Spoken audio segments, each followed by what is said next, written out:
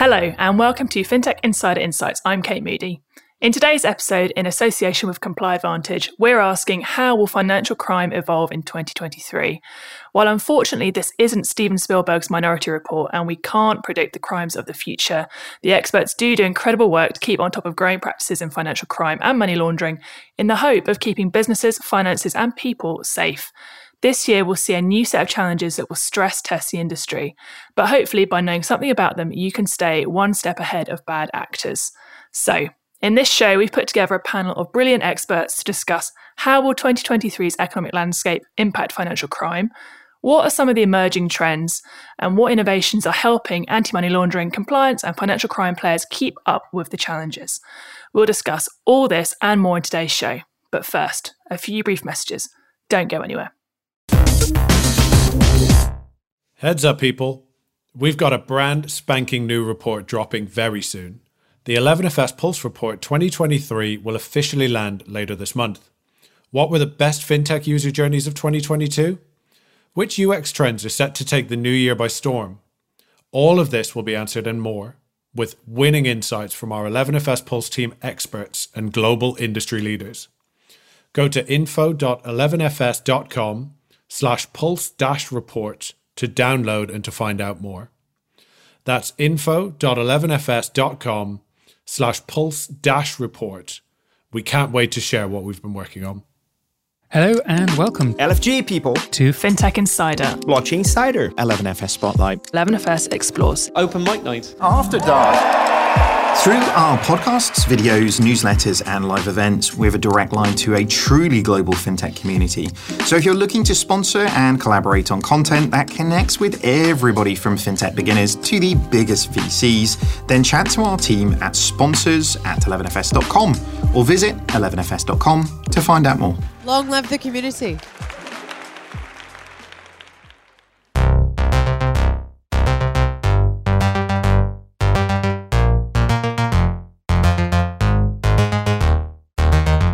Okay, let's get started. As always, I'm joined by a panel of amazing guests who can shed some light on this super interesting topic. First off, I'm joined by FinTech Insider debutant Ian Armstrong, Regulatory Affairs Practice Lead at ComplyAdvantage. Welcome, Ian. Can you give our listeners a bit more information about you and also ComplyAdvantage's latest report? Yeah, absolutely. And thanks, Kate. So, ComplyAdvantage, we're the industry's leading source of artificial intelligence-driven financial crime risk data. Our goal really is to empower businesses to identify the true risk of their customers and to make decisions that are quick, accurate, and in full confidence. So internally, I'm known as a customer in residence. That's because prior to this, I spent the best part of 20 years as a risk practitioner. So the kind of person who would be a ComplyAdvantage customer. I've covered financial crime, both in banks, in first line and second line teams, and also the regulator, where I worked on criminal investigations into investment fraud. So I'm highly invested in the financial crime risk mitigation space, and I'm really excited to be invited onto the podcast today. We've recently released our annual State of Financial Crime survey, and to produce the report, we surveyed over 800 senior compliance and C-suite level individuals across the industry. We asked them questions on a whole range of different topics. And then we had long form commentary and our own insights into what we feel is the direction of travel for financial crime this year and the actions you can think about taking in response to that. So we've surveyed 800 people. It's already been downloaded by more than that. I'd encourage all of your listeners to download it. And I hope we can put a link to it in the show notes. Awesome. Well, thank you very much for joining us. Really looking forward to get your perspective on what we're going to cover today. We also have a very, very welcome return for Jessica Caff, Head of Financial Crime Project Delivery at FinTrail. Thanks for joining us, Jess. What can you tell us about FinTrail and your role there, please? Lovely to be back, Kate. I really enjoy coming on these podcasts. Should be a great conversation. So FinTrail is an anti-financial crime consultancy. We primarily work with fintechs, but also traditional firms, regtechs, anyone in this kind of sphere. And in my role, I head up the great core consulting team, so delivering a lot of different financial crime projects on anything, so building controls, testing, assurance, anything, basically solving a lot of different financial crime challenges. So hopefully I can bring something to the conversation today. Absolutely. Already super excited to learn from both of you. Some amazing experiences across the team. So with that, let's dive in.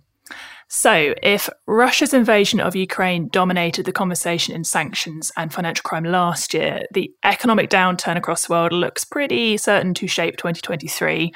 So how is the economic landscape shaping the types of financial crime we're seeing, Jess?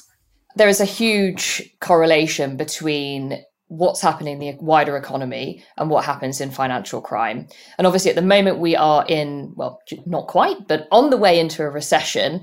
And Fintrail actually produced a couple of short papers towards the end of last year looking at how financial crime typologies are changing as we look into a recession. A downturn opens up a whole suite of opportunities for financial crime to take advantage of, people in vulnerable situations, people trying to make ends meet. And there's loads of different things that we're starting to see.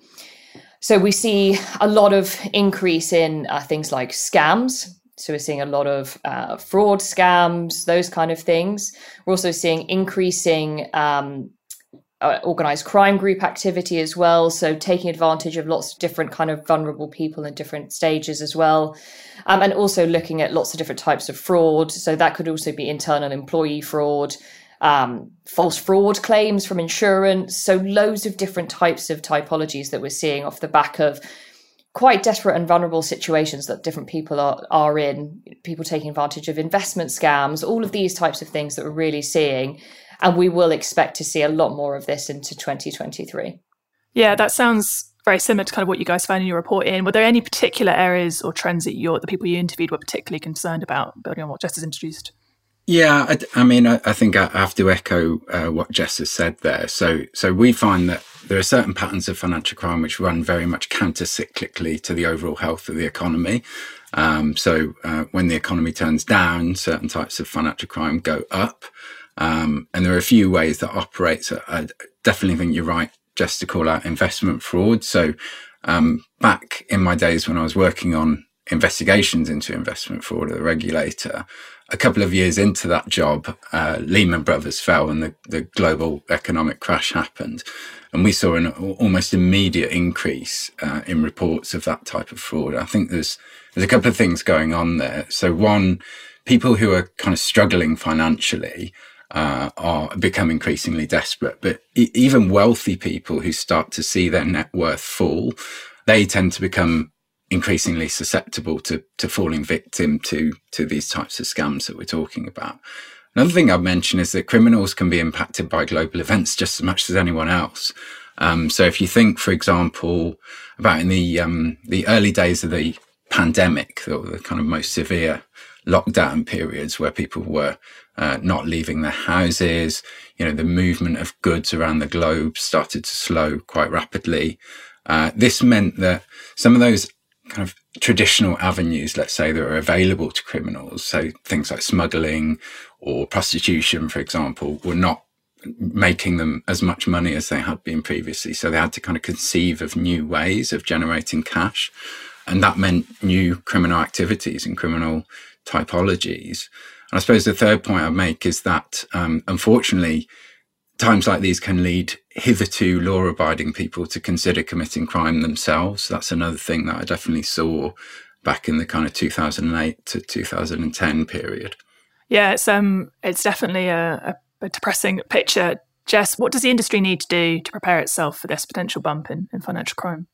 I think it's a really tricky situation because some of the typologies that myself and Ian have outlined are actually really difficult for firms to start to pick out and deal with, because they are different to the traditional typologies that we have seen, and they're going to have to adjust their controls in order to reflect that change in typology. So if you take, for example, the traditional money mule, which has traditionally been someone that has been, between the ages of 18, 24, something like that. But that profile has completely changed at the moment. We're seeing more people in their 30s, 40s, 50s getting into money muling because of some of the vulnerabilities and some of the wider economic situations. They are being drawn into those different types of problems. So what firms have traditionally done and put those simple barriers and controls in place doesn't seem to work at the moment, and they really need to think about what their controls are and how to frame those in line with the new typologies. But let's be realistic here. A lot of firms themselves, because of the economic downturn, don't necessarily have a lot of funds to be able to start looking at all of these great controls to deal with some of these. So I think firms have to take a sensible and proportionate approach to how they're going to deal with this, looking at what their money can do, looking at where your biggest risks are, any big changes in typologies, and starting to think very carefully about what to put in place to solve some of these problems, whether or not that be new technology or utilizing your existing technology in a slightly more useful and interesting way. Ian, what are you saying? Yeah, I mean, again, I think that's spot on, really. When you work in the anti-financial crime space, you really only have three things at your disposal, which are people, processes, and technology. And those are the things that you need to be looking at and assessing whether each component is working as effectively as possible. And it's when you start to do that, you realize that actually all three things are interlinked. They're like 3 points on a triangle.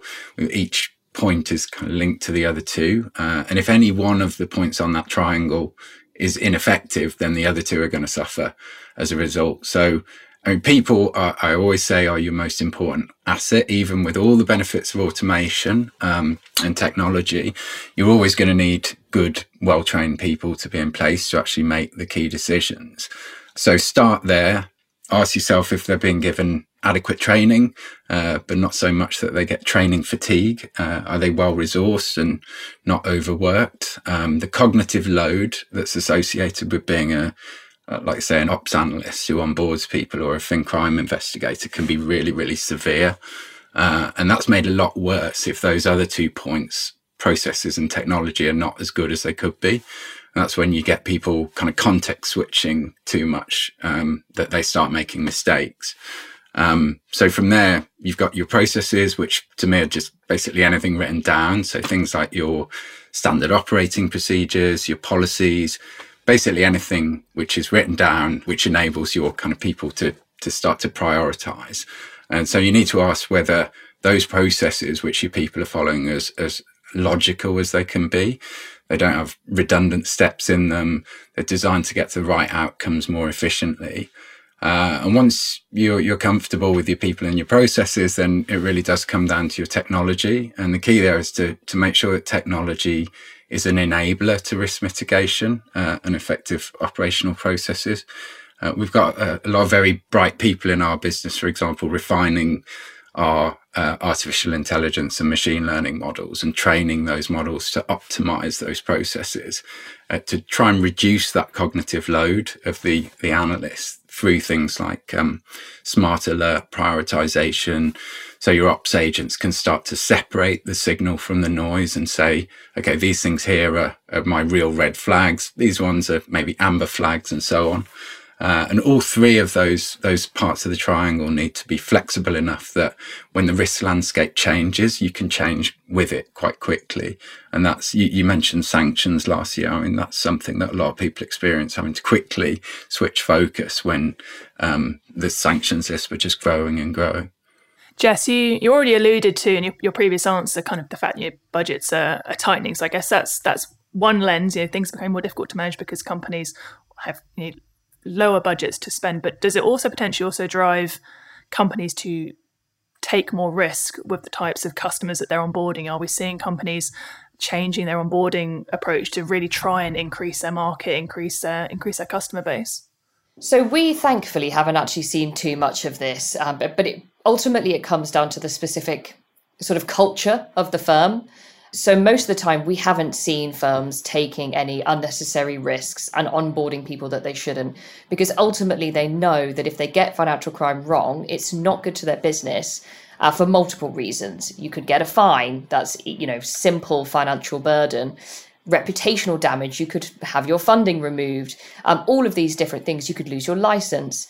But also, if you are onboarding a bunch of people and you're taking risks to onboard people that might be fraudulent, that's not a long-term sustainable business model either, because you're going to have a bunch of fraudsters in your customer base and you're going to have to get rid of them at some point. And hopefully if your ongoing monitoring picks them up as you go through, you will be removing them, and it'll be additional operational burden and operational costs further down the line.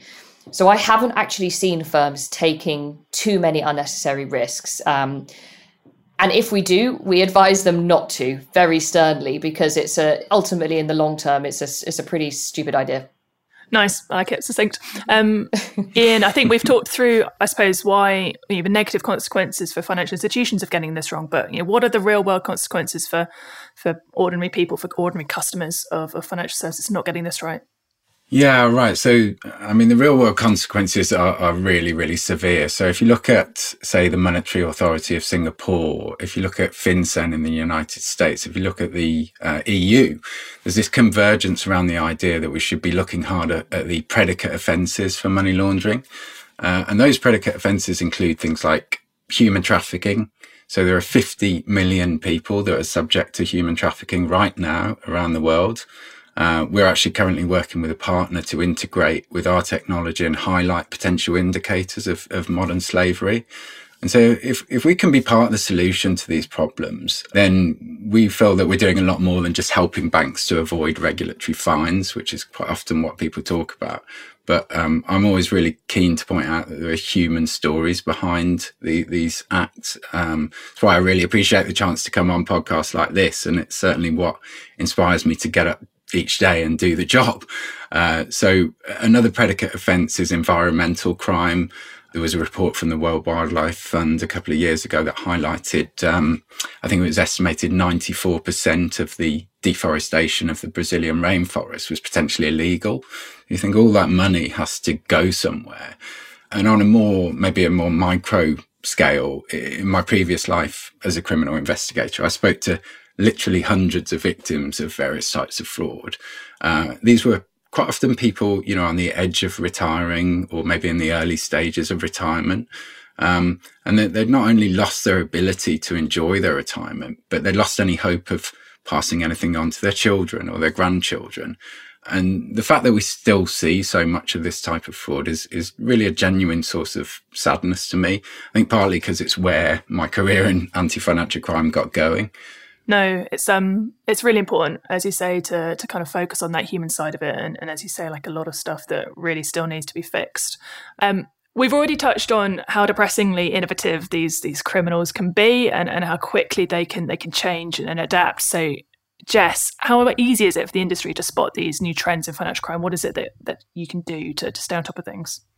I'm going to be a little bit positive here, actually, because there are loads of great resources to be able to spot these trends, but actually it's also very difficult to make sure that you are using those resources to spot the trends, because a lot of people, when you're doing your day-to-day job, trying to make sure your controls are in place, you're doing the tasks, you forget to lift your head above water and think, what are the next trends around the corner? So there are a few things I suggest that people do to make sure that they are staying up to date. One is horizon scanning, which is often forgotten about.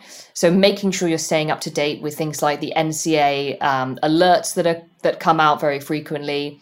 Also great industry papers like the one that Comply has put out as well. We do also put out lots of really interesting insights as well.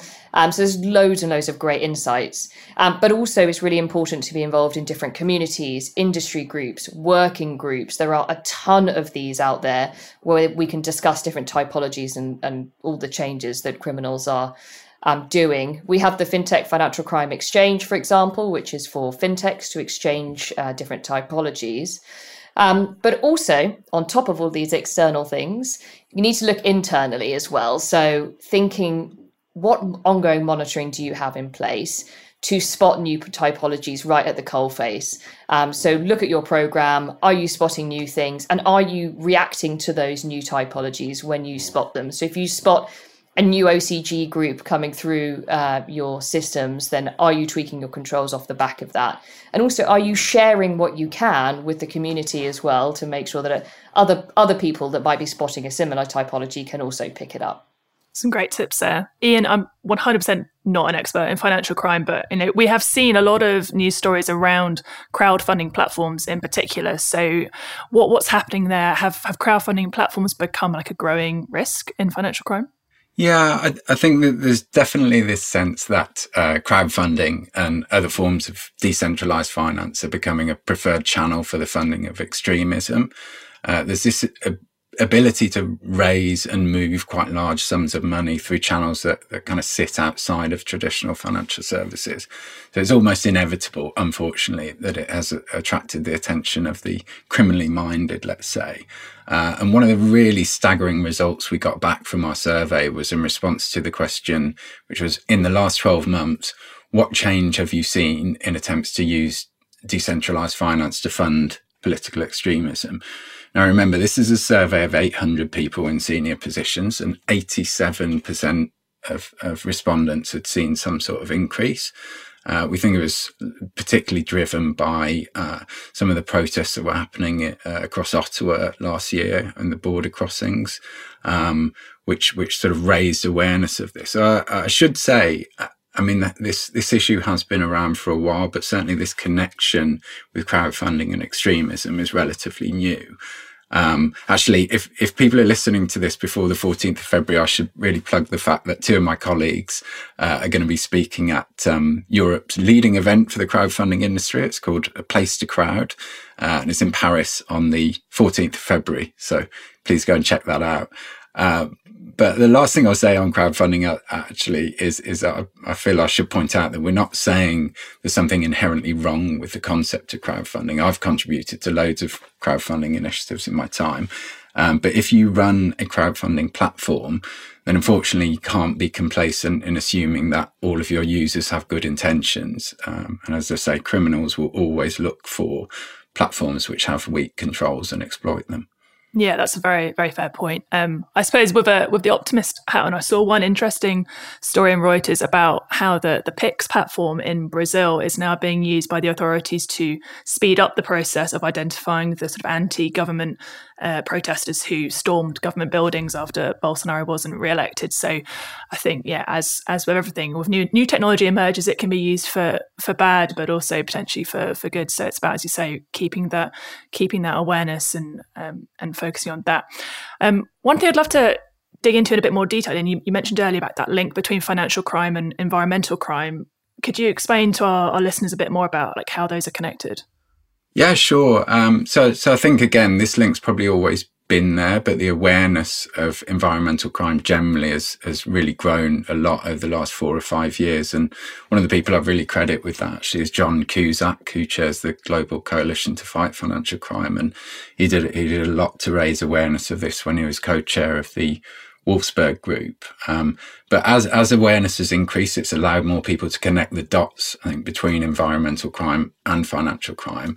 There's a few ways that works. So for the types of criminals who engage in environmental crime to be successful, by default, they will typically need to engage in multiple other forms of crime, which are much more straightforwardly familiar to us as financial crimes. So if you take something like wildlife crime, whenever there's been a successful investigation into wildlife crimes, we invariably see this pattern whereby those crimes were facilitated by, let's say, bribery and corruption in terms of bribing, say, port officials, or fraud in terms of counterfeit customs and excise documentation, and of course money laundering at the end for the dispersal of those profits.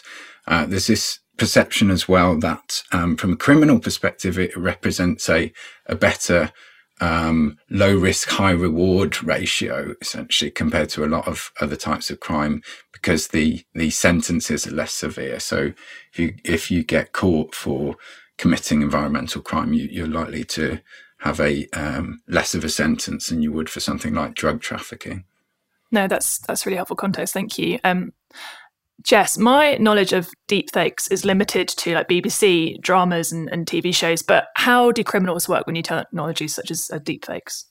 Yes, so criminals have started to use these new technologies. It's a new opportunity for criminals to start to think about how to do things differently. So, for example, a criminal might look to use deepfake technologies to create an account, for example, using fraudulent information. So they might open an account, bypass some of the checks, for example, using that deepfake technology. This is an interesting one because it's something that's kind of a pretty sexy topic for 2023. Lots of people are talking about it, but when we're dealing with clients, we don't actually see it very often still. So it's one of those really interesting topics. It's great to see deepfake videos and all of this. And whilst we are starting to see some of it through identity verification and onboarding journeys, it's still at that early stages. So with that horizon scanning head on, that's where firms really need to think about, this is something that we need to be aware of and protect against as we go into 2023 and beyond. But at the moment, there is still plenty of easier and much simpler ways for criminals to, open accounts or take over other accounts and things like that. So it's interesting and one to look out for, but not a massive problem yet. Yeah, I think I'd have to agree with that. It's a suspicion at the moment rather than a kind of piece of really hard knowledge. But I do agree that we might see it playing out in things like synthetic identity fraud. Another thing that occurred to me just at the weekend, actually, because there's been quite a lot of press around romance scams recently. And when you see those articles, you quite often see the stories of the victims of those crimes. And you often hear that their first realization that they were being scammed comes from when they did a reverse image search using the photos of the people they thought they were talking to. So in our line of work, it always helps to be able to think like the criminals do. And so if you were faced with that problem, i.e. my victims are becoming wise to the existence of reverse image search, what would you do? You might use the capabilities of AI to create images that won't be picked up by that. And I think that's another way that these technologies might be exploited. So we've had deepfakes, romance scams. Jess, are there any other trends that are keeping the industry up at night that we think are in that sort of maybe but not yet category? The biggest industry trend right now, it's definitely not so sexy at all, actually. It's around APP fraud. This is something that has been around in 2022. It's still around in 2023. And firms really need to be aware of it. Particularly, we work with a lot of payments firms.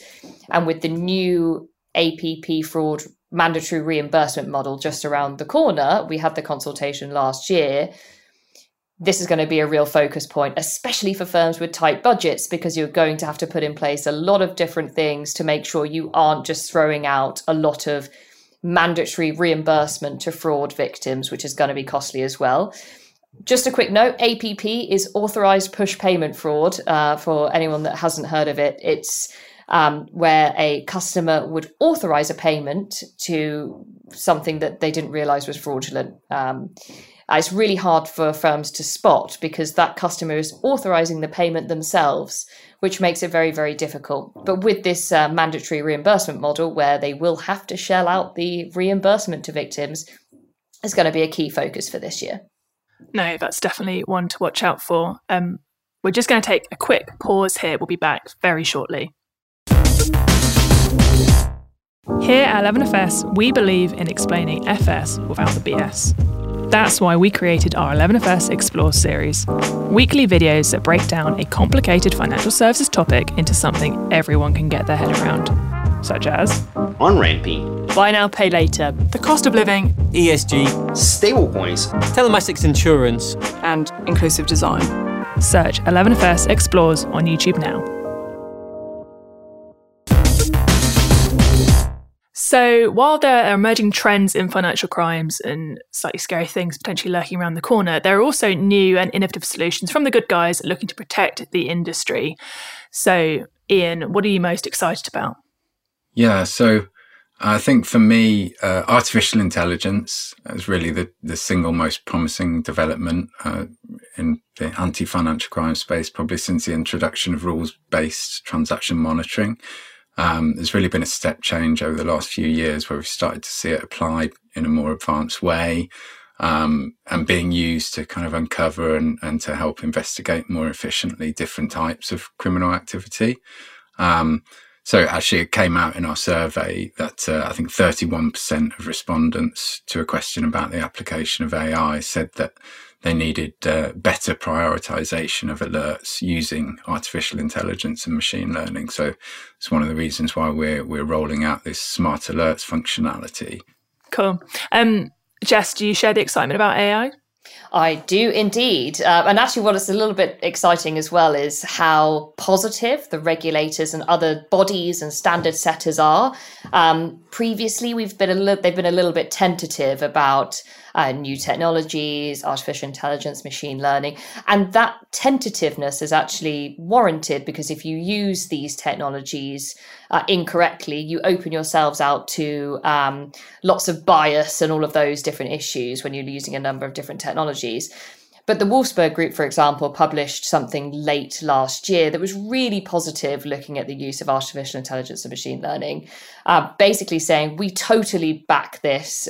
We get it that we cannot be fighting financial crime effectively without utilizing some of these new technologies, because we're understanding that firms have to collate so much data from so many different sources, bring them together and holistically analyze customer information, transaction data, have lots of different data feeds, and they just cannot do that properly without these different pieces of technology. Having a bunch of manual analysts try to sift through this data just isn't working. It's not fast enough and isn't very good, doesn't actually spot the risks and the suspicion. So I think this is quite exciting. Yeah, it certainly sounds it. Ian, one of the stats you guys flag in the report is, I suppose almost in line with what Jess is saying, that lots of the people you speak to are planning to just increase hiring, they're planning to increase headcount. Do you think that's being driven by the right things? Like, are they increasing the headcount and looking at technology, or do you think they're increasing the headcount and just trying to stick to some of these older processes? So that's a great question. I think it's probably going to vary quite a lot from one organisation to another. I think if you go back to my kind of triangle of people, processes and technology, people are always going to be really important, but you can't simply throw bodies at this problem. As Jess was saying, it just isn't effective in the long run, and you do need to kind of empower your staff to have the right tools at their disposal. It's one of the reasons why we're kind of so keen to push things like entity resolution and network resolution, where you can kind of form a view of risk that's based on a much deeper pool of data and start to sort of tease out the connections between different entities. I think the possibilities which are presented by that type of technology are going to be quite powerful, and we're going to see a lot more of that over the next couple of years. Jess, I don't think we can have a show on financial crime without talking about PEPs, or politically exposed persons. What sort of innovations do you think we're going to see in this space? Have certain types of PEPs started to receive a greater focus this year? Yes, and that's probably more because of some of the political landscapes and those kind of things. We've got a lot of political instability, a lot of focus. Even in the UK, we've got these big conversations around transparency. There was one today at Prime Minister's Questions, literally this lunchtime, talking around transparency, corruption, those kind of things. And because of that intense focus, people are really looking at politically exposed persons, or PEPs. Traditionally, we've had a focus on just that sort of high level state person, or, that sort of level 1 PEP. But actually, we're now looking at those level 2s, also relatives and close associates. So people that are close to the PEPs, but not necessarily the PEPs themselves. So those people have quite a bit of risk exposure because PEPs will probably not be doing the laundering of their own funds themselves. They'll be utilizing their network in order to move funds around. So we've got more of a focus on this, and we are looking at that broader web of people related to PEPs. Nobody does this perfectly, though, because there's no single great database of all PEPs and all connected persons. So lots of firms have different ways of pulling this data together, and I've seen lots of people do it in different ways. But that's where the direction and the focus is going for this year. No, brilliant. Thank you for setting that out. Ian, what evolution are we seeing in the sort of KYB, know your business, and KYC, know your customer space? Yeah, I think KYB in particular is a really hot topic at the moment.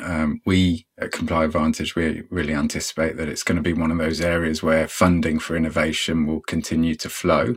I think it's before I kind of go into the answer, I think it's really important to say that KYB doesn't become just another compliance process which sits in a silo somewhere. So we're really actively working on the problem of managing financial crime risk at an enterprise level.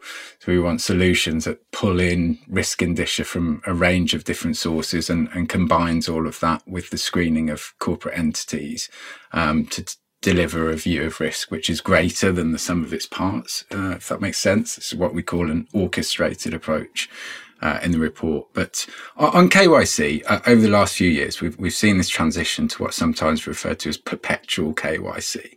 So instead of screening your customers for various risks at the point of onboarding, and then maybe batch screening them against sanctions and PEPs lists once a week or even less frequently, and then perhaps doing periodic reviews on them every 1, 3 or 5 years, depending on how you risk rate them.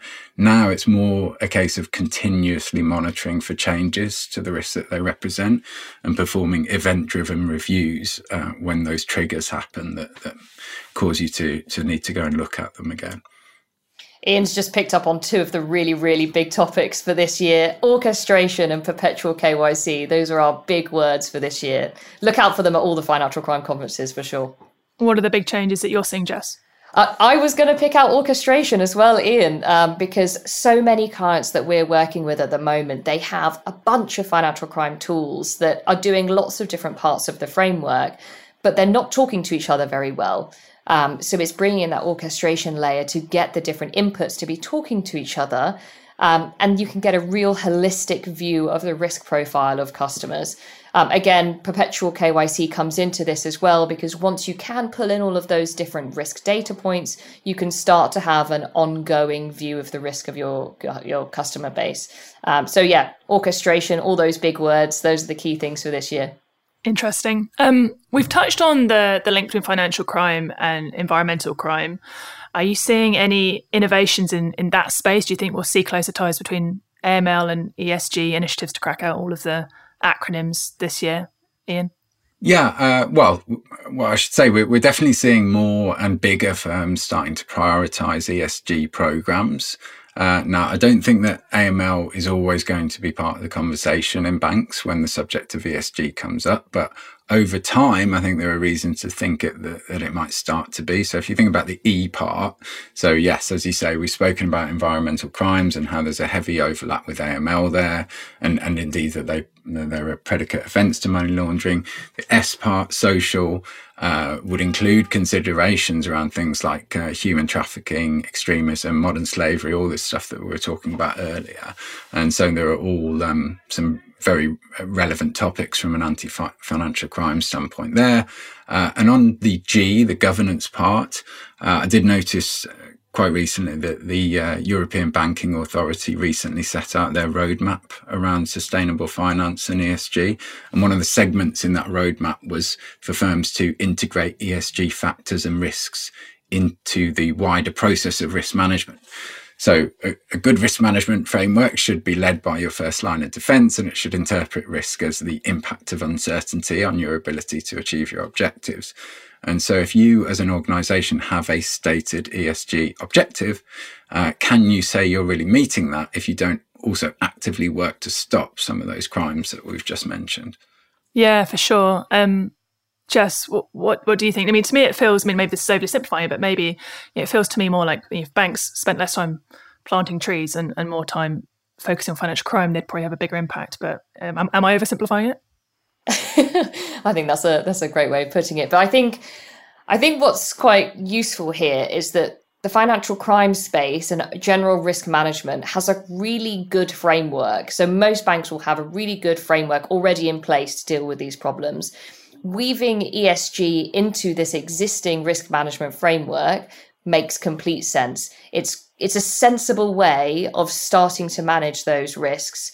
Ultimately, back to the horizon scanning perspective, though, there's going to be more regulations around this just around the corner anyway. So if you start to use some of these frameworks, it will set yourself up quite nicely. But let's see what sort of regulatory frameworks are put in place and what you'll have to be putting in place in the coming years. For sure. Sadly, we're coming towards the tail end of the show. So I suppose one last question to get both your perspectives on.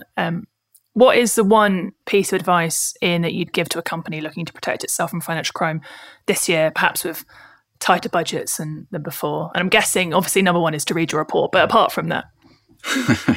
Yeah, that should go without saying, of course. I think it's an interesting one. I'd call back to those three elements I spoke about earlier. So look across your people, your process, and your technology. Ask yourself where you're having the most headaches. And if you decide it is on the technology side and you do want to change something there, I'd say remember to bring in those other parts of your business who have skin in that game. So it always surprises me that a lot of people who work in senior financial crime roles don't talk to, for example, their chief technology officers, their chief product owners, their chief data officers, or their data privacy officers, or their CISOs, their information security officers. So just remember, it takes a whole village to raise a child. And I think the same is true for introducing new technology to your infrastructure, particularly if you're in a larger organization. So get those other people invested in what you're doing and why it's so important, and give us a call. Great advice. Jess, what about you? I think I actually would counter Ian slightly on that being the best place to start, because Ian set out the basic target operating model type framework, so your people, processes, technology. And that's a great place to start. But actually, I would step back one bit further and actually look closely at what your specific financial crime risks are. So actually start with your financial crime risk assessment. Look back at what that is. Have any risks changed for this year? Look at some of the things that we've talked about in this podcast, and then assess what might need to change across your operating model. So do you need more people because the typology has changed? Do you need a different piece of technology to deal with a new crime risk that you're dealing with? So I would take that one step further and start with that risk assessment, and then build out a proportional framework. So making sure that you have covered yourself, but it's proportional and aligned to your specific risks. Really practical advice. Thank you. Well, I've learned an absolute ton from you both. So very sadly, wrapping up today's discussion, but thank you so much for joining me. Where can people find out more about you and your companies, Jess? So find me on LinkedIn, Jessica Cath, and it's just fintrail.com. Awesome. Ian, what about you? Yeah, absolutely. So complyadvantage.com is our website. My email is ian.armstrong@complyadvantage.com. And I should say Ian is spelt with two I's, the Scottish way, so IAIN. And you can also find me on LinkedIn. I mean, if it was Irish, it would have all sorts of letters. And I say that coming from an Irish family. So at least 7, yeah. And you can find me, Kate Moody, on LinkedIn at Kate Moody, or on Twitter at K8.Moody. Thank you so much for listening. If you like what you've heard, subscribe to our podcast and don't forget to leave us a review. It helps us to make it better and helps others to find the show. As always, if you want to join the conversation, find us on social media. Just search for 11FS or FinTech Insider, or email podcasts@11fs.com. Thanks very much. Goodbye.